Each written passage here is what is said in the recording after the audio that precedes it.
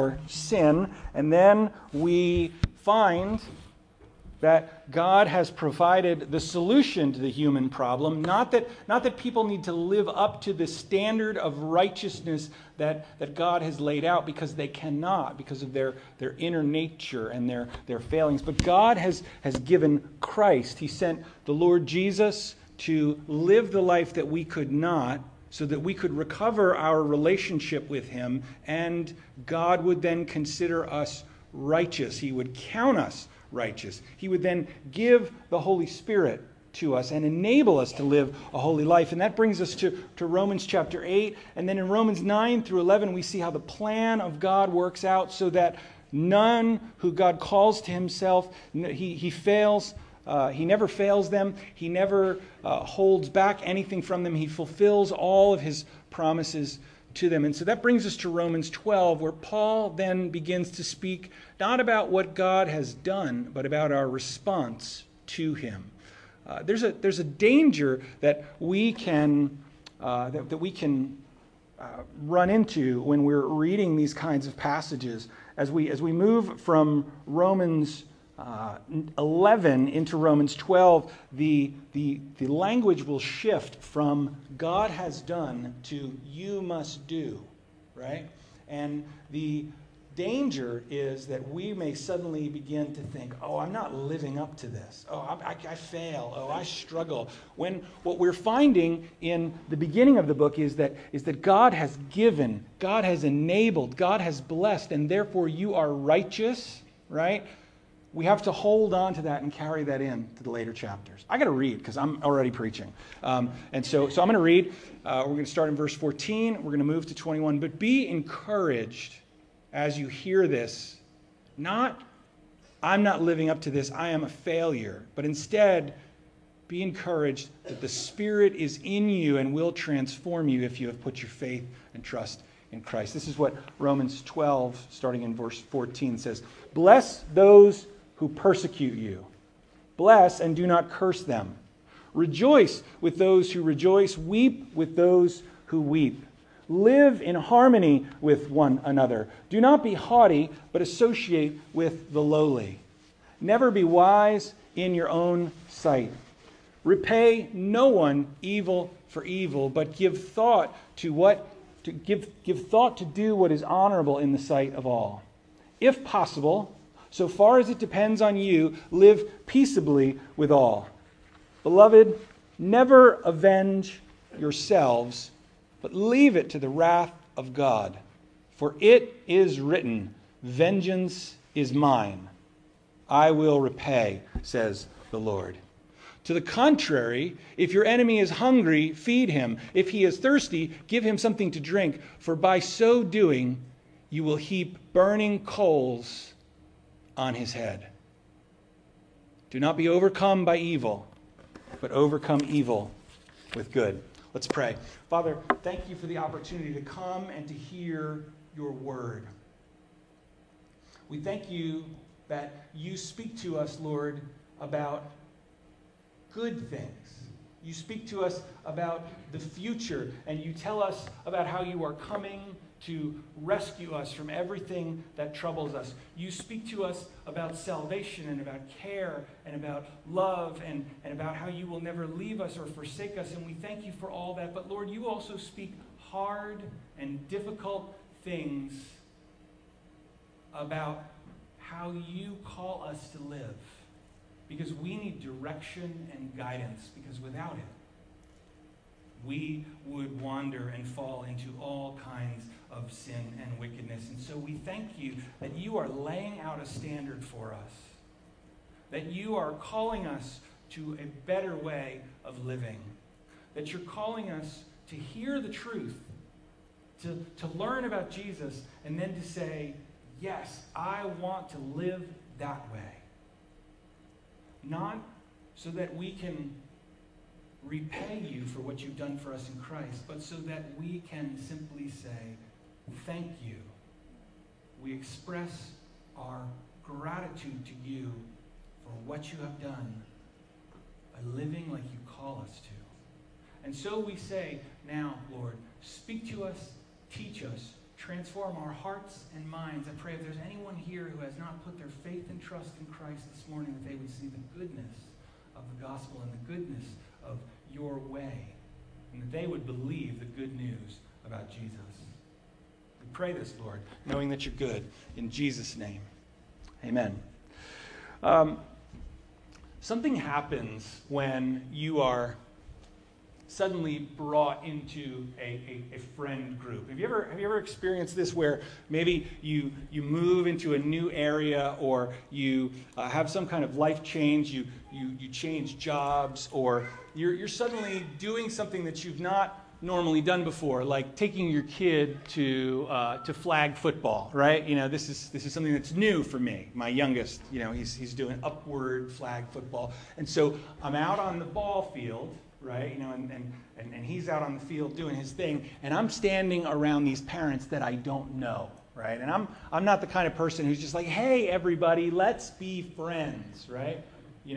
But people will enter my personal space by talking about, your son is a beast out on the field, right? And so they will make contact. Is number one yours? Yes, number one is mine. Yes, he is a performer, and when he fails big. He yells and and when he wins big, and he's like does victory laps and these kinds of things. And so people approach me, right? And once we talk, you know how this is. Once you talk to somebody, the expectations change, right?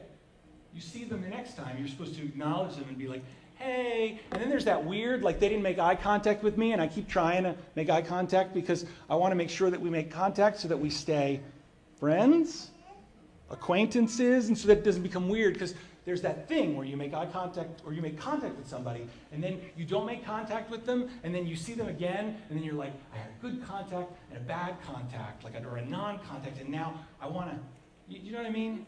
It's weird. Aren't people weird? It's strange. When we have a relationship with people, our interactions change. As long as the person serving you your food through the drive-through window is just a voice, and not a human being with a name tag and a name that you know, like they're a disembodied person that you can treat any way you like. When Sam was working at Dairy Queen, he would have people pull up, and because he is just fully engaged all the time in whatever relationships he's got going. And so people would pull up to the drive-thru, and he would say, welcome to Dairy Queen, can I take your order? And they'd be like, is that Sam?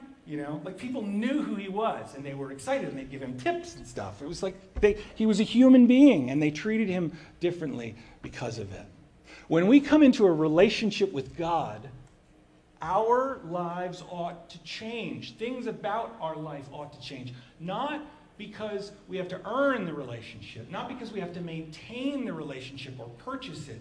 God has given us righteousness in Christ. We've failed to live up to God's standard. That's what Romans 1-3 says. And then Romans teaches us that Jesus came and lived that perfect life for us. He was absolutely righteous. He lived by the power of the Spirit. And that if we put our faith in the work that Jesus has done on the cross for us, taking our sins upon us, we will receive the very righteousness of God by faith. And then Paul spends all these chapters from Romans chapter 4 and 3 and 4, all the way up to Romans chapter 11, talking about the benefits and the blessings of believing and receiving what God has done for us. And it's something that God gives to us that we're called to live in. Then when we get into Romans 12, we start learning that our relationships have changed. Our relationship in verse 1 and 2 of Romans 12 says that our relationship to our body has changed. We're to offer our body as a living sacrifice. Our relationship to our own sense of self has changed. In Romans chapter 12, verses 3-8, we're to develop a sober self-image, right? We ought not think more highly than we ought to, right? Not, I'm a horrible, scummy sinner who can never do anything that even is remotely good, and God hates me. That's not a good image. We're supposed to understand that God loves and cares for us, but that sin is always crouching at the door, and that we're not all that in a bag of chips, as my wife would occasionally say. Not about me, ever. I am all that in a bag of chips to her. She's not here to object or laugh. So thank you for support there with the laughter. What we have to do is we have to say, I am not perfect. I am not, the greatest thing that has ever lived, but God loves me. He cares for me, and therefore I have a place and I can contribute to his work. And then last time that we were together, we looked at Romans 12, 9 through 16 about how we're to love one another in community and how our relationships to brothers and sisters in Christ change. Paul turns now to the topic of our enemies. And this is an amazing thing. That when we come into a relationship with God, the way that we treat our enemies changes because of the way that he has treated us, who were his enemies. We've already seen this topic pop up in the area of community in verse 14 of Romans 12, where we were talking about inside of the church or inside of the family of God. Paul drops in this verse 14 where he says, bless those who persecute you. Sorry, he doesn't drop in a verse. He drops in a sentence. Bless those who persecute you. Bless and do not curse them. This is a way that we act towards those that we love, and even those we don't necessarily love and who don't love us. So we're starting to see, as we're working through this passage, this verses 9 through 16, that there are always going to be problems in community, and that there's a proper response to those who don't talk nicely about us. But we've seen the idea that bad is going to be in our lives, and that there are going to be bad people and people that we don't like and who don't like us. We've seen them as persecutors in verse 14, but now Paul lays it out plainly that there are going to be these people that we encounter who we might consider our enemies. Now, many of us, because we understand that the Bible teaches that we ought to love our enemies, we might say, I don't have any enemies, right? But I think if we're honest, and we understand that it is okay to admit that we sin, right, and that we fail, we can probably develop a list of people who might maybe be our enemies, right?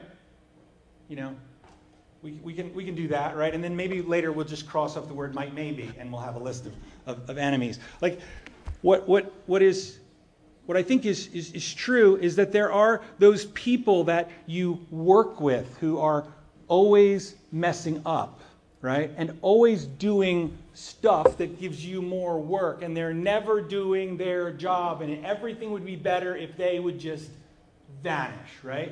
That's an enemy. Yeah. Your boss who oppresses you and who is rotten to you and doesn't treat you well, that's an enemy, right? But maybe you're like, I'm a good follower of Jesus and I intend to do the right thing. That's fine, okay? But in your heart, there are these people that you've got this category for. People that we love but don't like, right? That's an enemy, okay? For some, our enemies at times can be our own children. Our enemies, not you guys. Shh, I'm not talking about you. At times, you can be in an adversarial relationship with a parent. Many times over 15 years in ministry, I have counseled with couples who they once loved one another or thought that they did and entered into an arrangement together and now are living separate lives as enemies to one another. Enemies are everywhere. And an enemy doesn't just have to be an opposing military force that is like hunting you and trying to kill you. It can be somebody who frustrates you to the point where you have a feeling that lives within you, a set pattern of behaviors of animosity toward them. Okay? What I think we could call this, right, is we could call these behaviors that we want to display toward them, we could call it the faux code. All right? F-O-E, right? Here's the faux code, right? What we want to do is we want to curse our enemies. Whether we want to do this out loud or internally, like we say, like, oh man, you know, that person, they are so dumb. They're horrible. They're whatever. Any list of names, right? Curse them. Second, we want to repay them. They treated us a particular way, and we want to what? Get them back, right? We want them, maybe we don't want to be engaged in that, right? We don't want to be the agent of that. We want them to get what's coming to them, right? Because what goes around comes around, right? We say things like, be careful whose toes you step on the way up, you know, because you're gonna run into the same people on the way down, right? That's all repayment language. We want to get revenge. And we want to overcome the evil that they've done to us with evil that falls upon them. That's just the gut. Like, it's in there, that hot flash of anger that appears when somebody wrongs you. It's just like, I want something to happen to them. Paul shares with us in this passage 4 negative commands.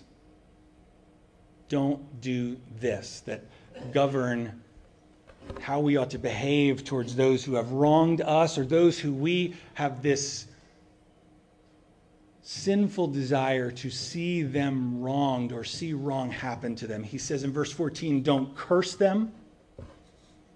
Verse 17, he says, don't repay evil for evil. In verse 19, he says, don't take revenge.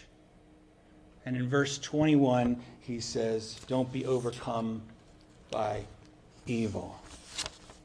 Revenge and retaliation are not the way of the followers of Jesus. In the New Testament, the teaching of Jesus, the Old Testament is very clear about this. We need to restrain the inner emotional desire to act like a baby, right? He did it first, so I'm going to do it back, right? You know? You get this chain reaction where it's he did, and then he did this, and then this one did this, and that one did that. And it's just over and over and over. And as you're picking it apart, it's the conflict is first them, and then the other, and then the response, and then the action. And you trace it all the way back, and it's just like, whoa, look at the chain. That's what babies do, right? Then there's this like villain, you know, twist the mustache kind of behavior that is, I will set things up to make sure that they get the fix, you know? That I arrange it so that at some point, man, things are going to come to a crashing halt for them, like setting up this giant scheme to see them undone, gossiping about them at work and turning friends against them, and, you know, just setting up things to eventually harm them.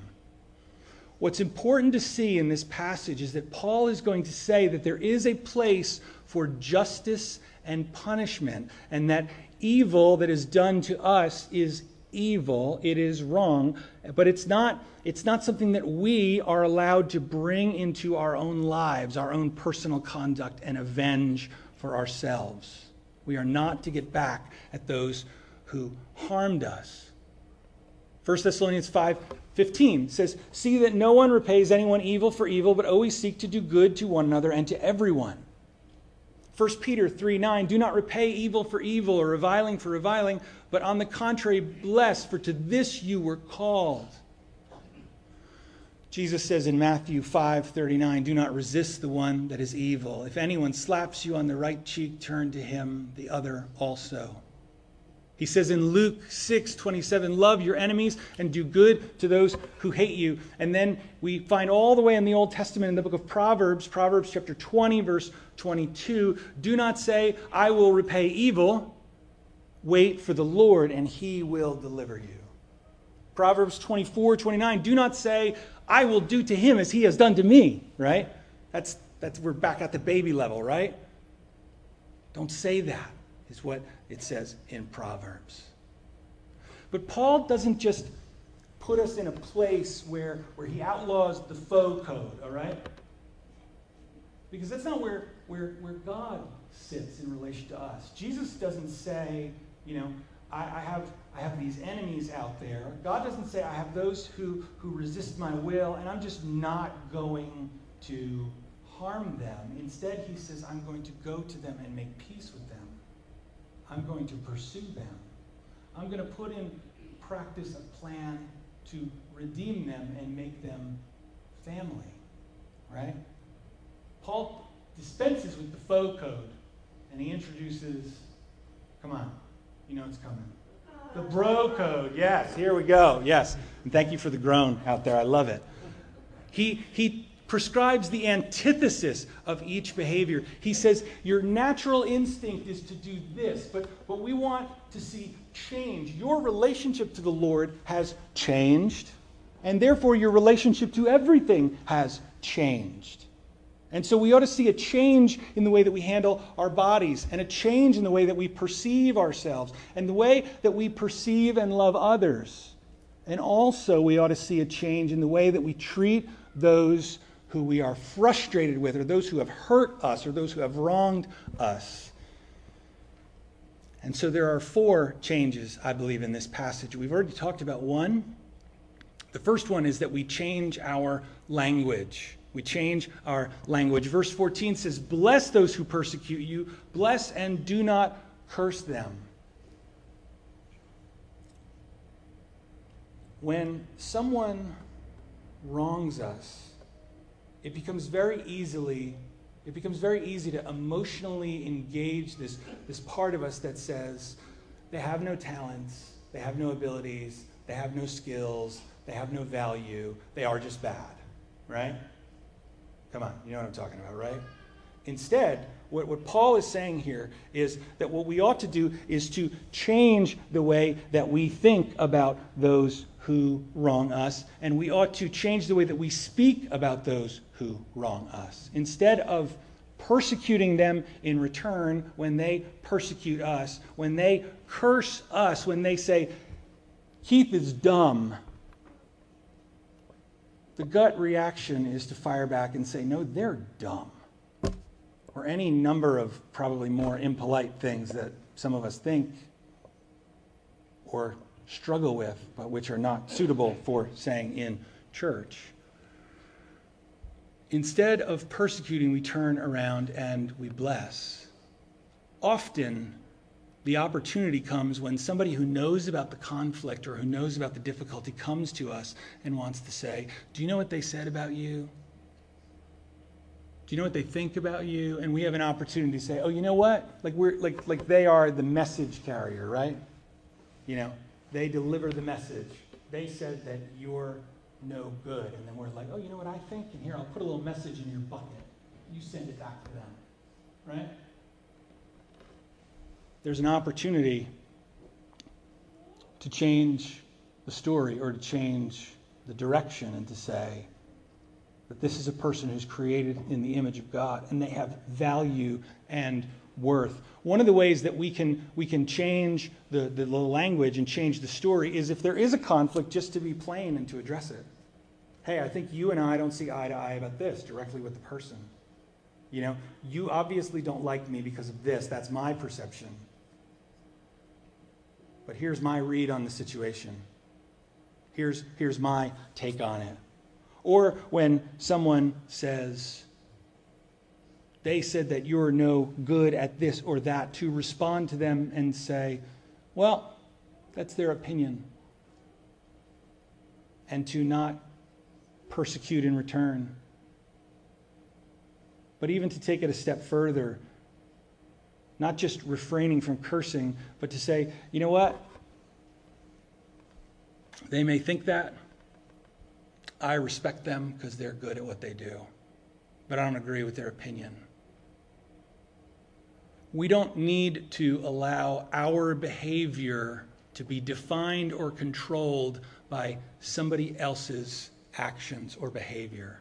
When we allow emotion to determine our behaviors and our actions and not our thinking and our understanding of Christian principles, we are allowing someone else to control us. Does that make sense? Somebody curses us and we curse in return. Somebody blesses us and we bless in return. Jesus says that the Pharisees do that sort of thing, and it's of no benefit to them. No, the transformation of bad behavior and bad action is a mark of what it means to follow Christ. Change the language. Second, change the currency. Verse 17 says, repay no one evil for evil, but give thought to do what is honorable in the sight of all. If possible, so far as it depends on you, live peaceably with all. This is a universal command here. Repay no one. Talks about the behaviors to be engaged as being done in the sight of all and to live peaceably with all. He's saying here that see that your public behavior is above criticism. When we think about other people defining our actions, many times when we just live in this realm of emotional reactions, it's somebody did this and they pay an action toward us and we think I need to respond in kind. Right? I need to lash out at them with an insult, or I need to respond in hurt. Many times we're just thinking about this internally because we fear the consequences of the law or of taking a negative action. What will other people think or say or do if they find out that I'm being petty or angry about this? But we're still struggling with it inside. I mean, we're holding on to it, waiting for an opportunity. Now, what Paul says here is that we ought to refrain from repaying them with evil, yes. But we ought to use different currency to pay them back. They have done evil to us. We ought to pay them with good.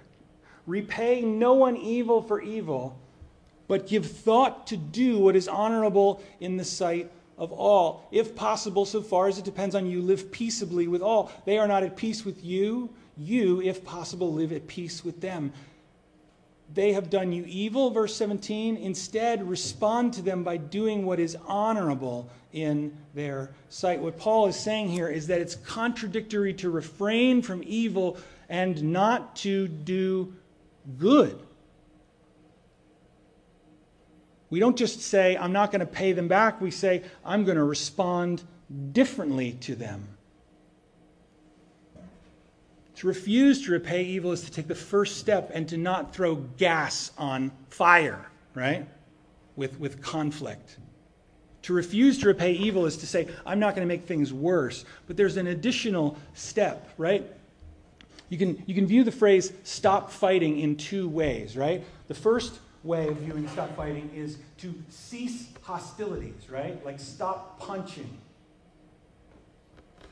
But the second way that we can view stop fighting is to take a step forward and to look at it as an act of doing good, which is to restore peace or to make peace. Not just to cease hostilities, but to renew brotherhood or to engage blessing or to restore friendship. Now, this is not always going to be possible because it depends on the other, the way that they respond, the way that we continue in harmony with them. What Paul says, he says, if possible, so there's a condition there, and as much as it depends on you, live peaceably with them. Sometimes people aren't willing. Sometimes they are just so dead set on maintaining and continuing conflict.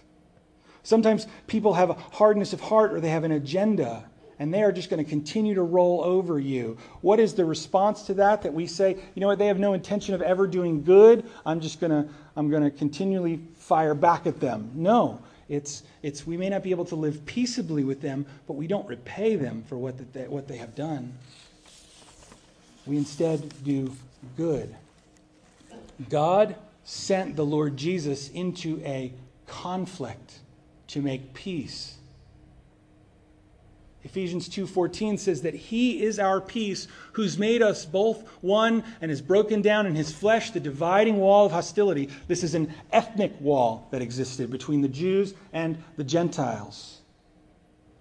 He has abolished the law of commandments, established an ordinances, so that he might create in himself one new man in place of two, so making peace, and might reconcile us both to God in one body through the cross, thereby killing the hostility. Do you see that? He doesn't just say, stop fighting.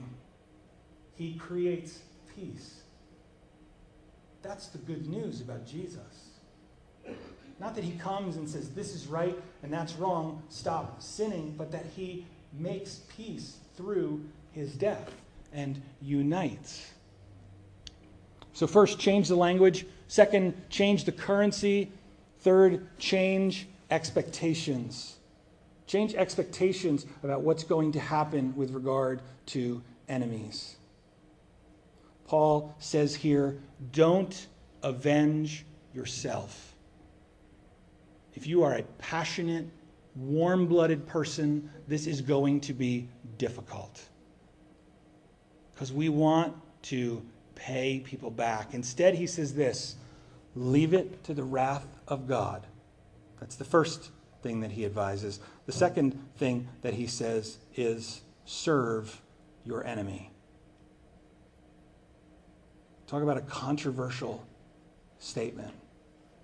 People think that the Bible says all kinds of controversial stuff, right? In our culture, comments on homosexuality or the role of women in the elder position in the church. These are controversial things, right? You know, that the fact that we believe that God created the world is controversial. I think those are far less controversial than serve your enemy. That's really hard. That's really difficult. People consistently disobey this command. Because one thing I believe that we have been taught in a Rambo culture, right? You know, in a like defiant American movie culture is that the one thing that you are allowed to do is, you know, when the law won't come to your aid, take justice into your own hands, right? We've been trained that way, to think that way. This is what video games and movies and TV shows are about. Do it yourself. You have a right to. I don't know that I've ever seen a TV show where somebody wins by serving their enemy. One of you will text me something, I'm sure. I found a movie. It's cool if you do. That'd be great, because that's a pointer to the gospel. What Paul says here is, he speaks in verse 19 to the beloved. He says, beloved, never avenge yourselves. Why and how is he able to speak to the church as the beloved? One, because he has genuine love and care for these people. They were once two different groups. It was Jews and Gentiles, but now they're one in the church. And he loves them, and he knows that they are loved by God, and therefore they are his family. He also calls them beloved because he's calling them to follow the way of love. And the way of love says, don't avenge yourself. Instead, engage these two positive behaviors. First, observe the fact that it says, vengeance is mine, I will repay, says the Lord. Some versions translate it this way, leave room for the wrath of God. I like the way that sounds, because we're not saying that what somebody has done to us is of no consequence. That the way that somebody has hurt us, or the way that we have been damaged as a reaction to their behavior, that it's no big deal, that it's okay. Instead, what we're saying is God will handle it. God will handle this wrong. And when someone wrongs us, think about it, two things can happen with the wrong that's been done to us. Either it will be judged on the last day and punished, right? And someone will get what they deserve for hurting us. Or that sin is put on Christ and forgiven. in which case the punishment for it has been paid for. And if we take vengeance on them because of it, if we punish them, the payment has been paid by Christ, but now we are exacting a payment of them as well. The Lord knows what he will do.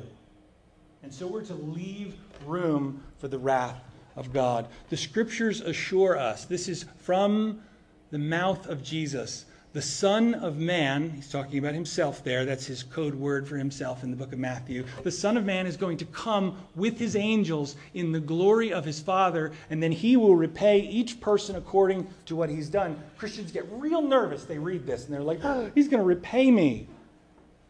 No, the account is going to be read, and the payment for what has been done is going to have been put on him if you're in Christ. But judgment will come, and it will be thorough. And those who do not have their sin covered by the Lord will be punished. Repaying or judging of evil is not evil, it is good, but it is now the prerogative of God. He is the one who judges and who pays. We're going to see in Romans 13 that God uses the government as an agent of punishment and judgment. And so it's one of the reasons why Christians can say, I'm not going to take vengeance for myself. And it's a big issue that we'll talk a bunch about when we get into Romans chapter 13. But Paul says that the wrath of God is being held back by God, that he is restraining judgment because he desires many to repent and to make peace with him. We see this in Romans chapter 2, verse 5. Because of your hard and impenitent heart, you are storing up wrath for yourself on the day of wrath when God's righteous judgment will be revealed. I should have put the next verse in here, but I didn't. I'm going to turn to it. He says this, verse 4. Do you presume on the riches of God's kindness and forbearance and his patience? There are people who are storing up wrath for themselves by never repenting and never saying I was wrong and never saying I'm sorry, because they think that a delay of judgment from God means that God will not judge. This is what Paul says in Romans chapter 2, verse 4. He says, don't you know that God's kindness is meant to lead you to repentance? Delay of judgment, delay of punishment should not demonstrate or indicate that God is weak. It should demonstrate that he is kind. And for us as well, for believers, when we hold back paying someone back, many times it makes us feel weak. But what we ought to feel is that we are imitating our Father who is in heaven. That we are imitating our Lord who behaved this way on earth. That this is the way that he acted. That this is the character of God. Right now, in this day, we are not the agents of God's vengeance. Instead, we are called to display and embody the peace of God and to be agents of peace in the world. This is the way that Jesus lived. He didn't take vengeance for himself.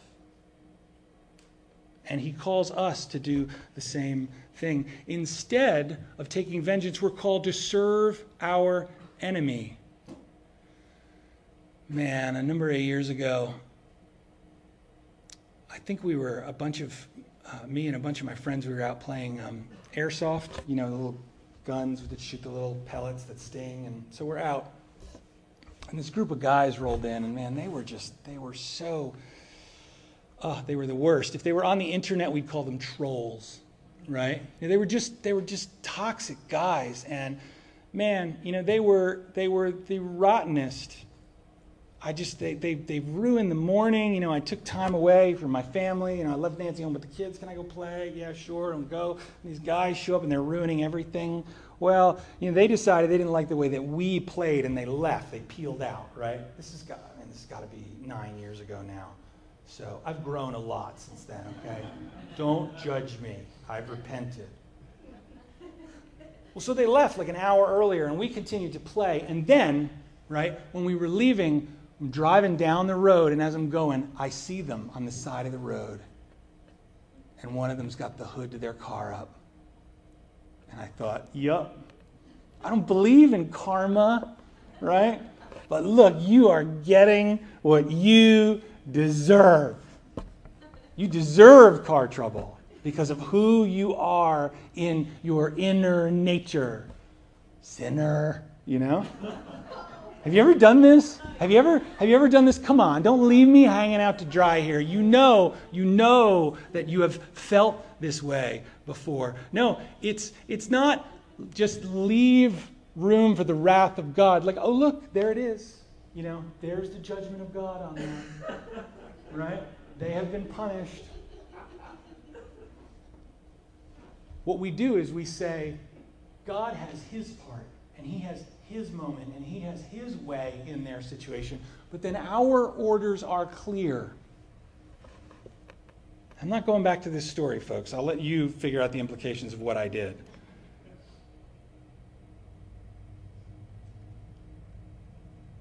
Paul says instead, serve your enemy. It's written in one place, vengeance is mine, I will repay, says the Lord, defining God's job. But then in verse 20, to the contrary, it is written in another place, if your enemy is hungry, feed him. If he is thirsty, give him something to drink. And what's being said here is that our actions are to be actions of peace and love and kindness. For by doing so, you will heap burning coals on his head. Now in Romans, when you read the literature, the meaning of this phrase is highly debated, right? Either it is a symbol of the wrath of God to come on them, like I'm going to do good and that's going to increase your accountability and your judgment. Or some scholars have said that there's some penitent ritual among the Egyptians where they would when they were repenting, they would put this thing on their head and fill it with coals, and that's weird. There's no precedent for that in the Bible. I'm not saying people who believe that are weird. I'm just saying, I think, really? That just seems strange. What I think it means is this. That it is a vivid and visual illustration of the pain or the reaction, the shame and the remorse that comes when someone is rebuked by someone else's kindness. You've had that experience where someone has wronged you and you experience the hot flash of anger, right? You're just like, that's not right. People would say they see red. Steam comes out of their ears. Cartoons are useful for this, right? Ugh! But have you ever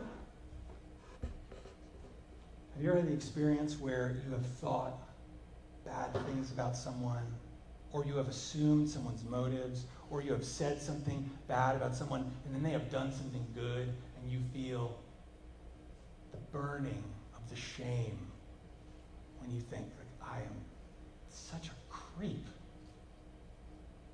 You ever had that?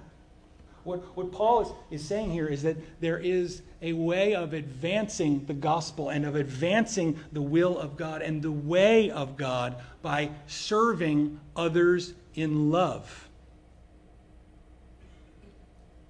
When Jesus went to the cross, there were people who mocked him and accused him and who made fun of him. And when Peter preaches his first sermon on the day of Pentecost, he preaches in this way. He says, you are the ones who killed him.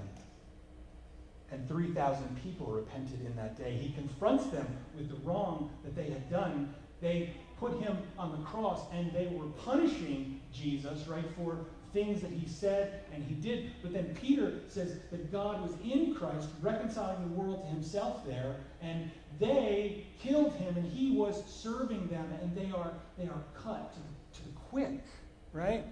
Stephen cries out, Father, forgive them, right? He cries out, forgive them, they don't know what they're doing. And what happens in the very next chapter? Paul is confronted with the fact that he is persecuting the church, that he gave approval to the death of Stephen. Many, many, many times We hear in Christian history of those who have done despicable things and have been repaid with kindness, and that has been what has led them to repentance. The scriptures say that we are ambassadors urging people to be reconciled to God, right? We tend to think of this just in terms of evangelism or delivering the message, right? Like I'm gonna read the script off the tract in my conversation. I'm going to say, for God so loved the world, he gave his only begotten Son, that whoever believes in him would not perish but have everlasting life. I have been an evangelist. But we are also evangelists when somebody treats us wrong and we don't repay them, and instead we are kind to them. And it is an internal, emotional conviction that they feel. And they say, what in the world is that? And it convicts them. The alternatives to revenge are to leave it to the judgment of God and to serve your enemy. And this is the example of Jesus. 1 Peter chapter 2, verse 23 says that when he was reviled, he did not revile in return. When he suffered, he did not threaten, but continued entrusting himself to him who judges justly. Do you know what that is a code word for? They were hurting him and punching him and persecuting him and whipping him and mocking him. And he could have said, enough of this, all of you, die, right? He has the power to do it. But instead, he trusts his Father and goes to the cross and serves them in love. I think that this was probably, this was the most intense trial of his life. Yes, there was a temptation to avoid the cross and to say, swap out the cup and give me a different cup. But then he had to persevere and endure through all of the pain. Psalm 37, verse 5 and following say this to us as believers: commit your way to the Lord, trust in him, and he will act. He will bring forth your righteousness as the light and your justice as the noonday.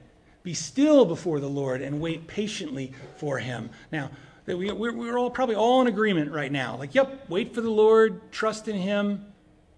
Fret not yourself over the one who prospers in his way, over the man who carries out evil devices.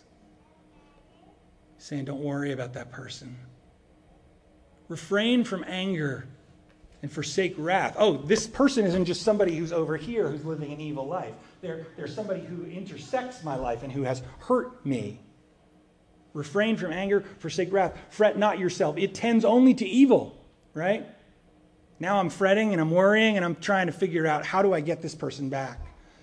And then he says, the writer of Psalm 37 and verse 9, for the evildoer shall be cut off, but those who wait for the Lord shall inherit the land. In just a little while, the wicked will be no more. Though you look carefully at his place, he will not be there. But the meek shall inherit the land and delight themselves in abundant peace. And so what's being said here, right? Change the expectations of what's going to happen when you're wronged. Change the currency, change the language, finally change your overall reaction. Summary statement, Paul says, do not be overcome by evil, but overcome evil with good. One of the most important Bible passages on how we treat our enemies and those who've wronged us is in the book of Ephesians, chapter 4. It says, be kind to one another, tender-hearted, forgiving one another. And if we stop the verse right there, it's just a command to be obeyed.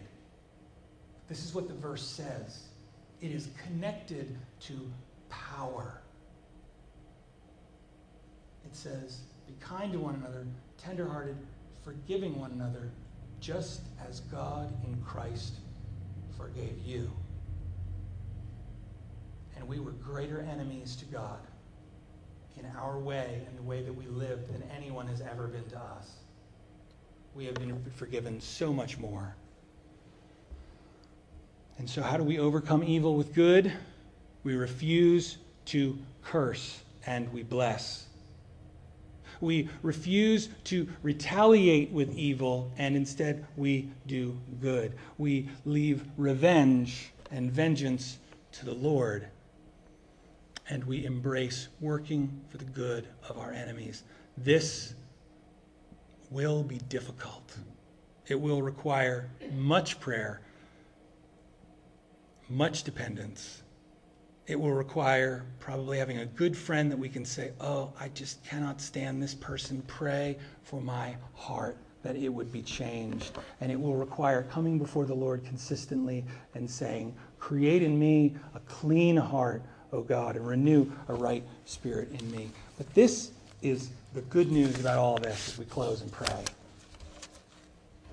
This is a work that Jesus calls us to embrace and engage as his followers. It is a loving thing. It is the way that he chose to live, that the Spirit empowered him to live. And the Spirit will empower us to be these kinds of ambassadors as well. So my encouragement to you as we close is this. One, if you have not put your faith and trust in the work that Jesus has done on the cross, and you can't say for sure, 100%, that you know that you're at peace with God, trust in the work of God the Father and the Son and the Holy Spirit on your behalf. They have brought peace. They desire to be at peace with you if you will admit sin and embrace and seek his righteousness. Second, we have an amazing opportunity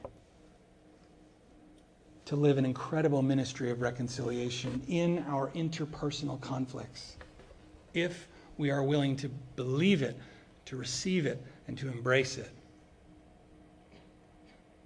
It's intensely personal and intensely difficult, but by God's grace, he will enable us to do it. 1 Thessalonians 5:24 says, faithful is the one who calls you, and he also will do it. So let's follow the Lord in what he calls us to, not to earn his affection, but because of it. Let's pray. Father, thank you for the opportunity to hear and to share your word. I pray that none of us will think that it is easy to live this way. You call us to do difficult things, but you assure us that the Spirit will be with us and working in us and ministering through us and enabling and empowering us. And so we thank you for what you will do by your grace and for your glory. We pray that you would help us, Lord, first to wrestle with these truths and to agree with them. Yes, this is from you and it is good. And then we pray that you would help us to say, create in me a clean heart. Help me to desire to live this way.